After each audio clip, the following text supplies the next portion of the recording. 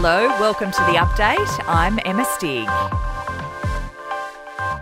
The PM has thanked Aussies who've rolled up their sleeves to get the jab. 70% of the population aged 16 and over are now double-dosed. Scott Morrison telling Parliament our vax rates are now exceeding other parts of the world. First-dose vaccination rates have not only passed the European Union, countries like Germany and so on, Mr Speaker, and Israel. Within days, we will also pass on first-dose vaccinations the United Kingdom. Australia's top doctor says there won't be a supply issue when it comes to providing booster shots. Health officials will meet next week to discuss how best to roll out the program.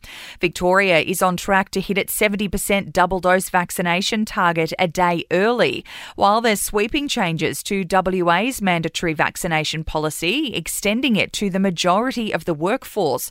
Teachers, restaurant and bar staff, building and construction workers, supermarket workers and childcare workers are among those on the list. Aussie cricket great Michael Slater has been charged with domestic violence offences. He was arrested in Manly this morning, accused of stalking and using a phone to harass or menace.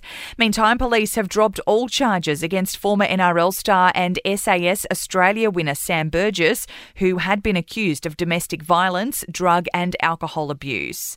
At the ICAC hearing into Gladys Berejiklian, former New South Wales Premier Mike Baird has given evidence, saying her relationship with Daryl Maguire should have been disclosed to him.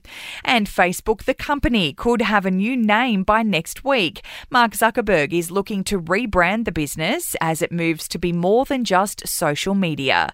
In sport, international tennis players wanting to compete in January's Australian Open will need to be fully vaccinated. Currently, a third of the players on tour are unvaxxed. Australian fast bowler James Pattinson has retired from Test cricket due to a knee injury, and 10,000 spectators will be allowed through the gates at Flemington for the race that stops the nation on November 2 as part of Victoria's vaccinated economy trial. In entertainment news, Blue Ivy Carter is starring in her famous parents' latest Tiffany ad. The 9-year-old appears with Jay-Z and Beyonce for their About Love campaign for the luxury brand. Dannii Minogue says she's excited for her sister's return to Australia.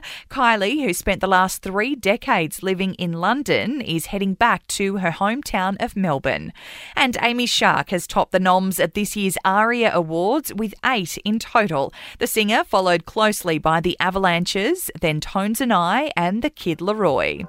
That's the latest from the Nova Podcast News team, but we'll see you tomorrow morning for another episode of The Update.